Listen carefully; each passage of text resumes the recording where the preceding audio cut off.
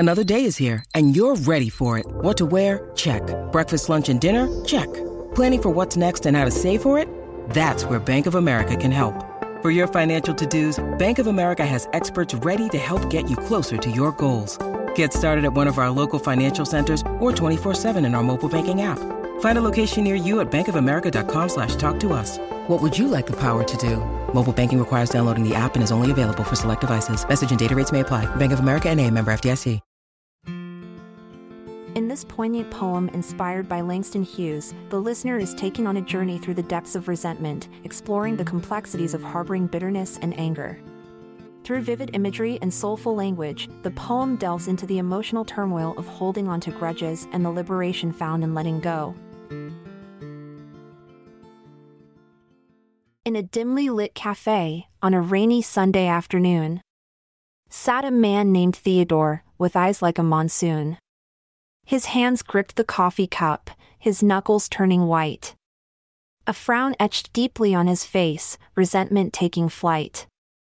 Theodore's brow furrowed, his jaw clenched tight.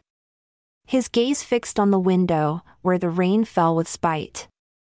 Memories flooded his mind, of words left unsaid. Of promises broken, of dreams left for dead. A bitter taste lingered on his tongue as he sipped his bitter brew. Each drop a reminder of the love that once grew. But now, all that remained was a cavernous ache. A void where once happiness did partake. A tear slipped down Theodore's cheek, unnoticed and unseen. But his heart cried out loudly, drowning in its own spleen. The weight of resentment bore heavily on his frame. Each breath a struggle, each thought a flame. In that dimly lit cafe, on a rainy Sunday afternoon, Theodore sat alone, consumed by his gloom. His body language spoke volumes, his face a canvas of pain, as he grappled with the emotion that threatened to drive him insane.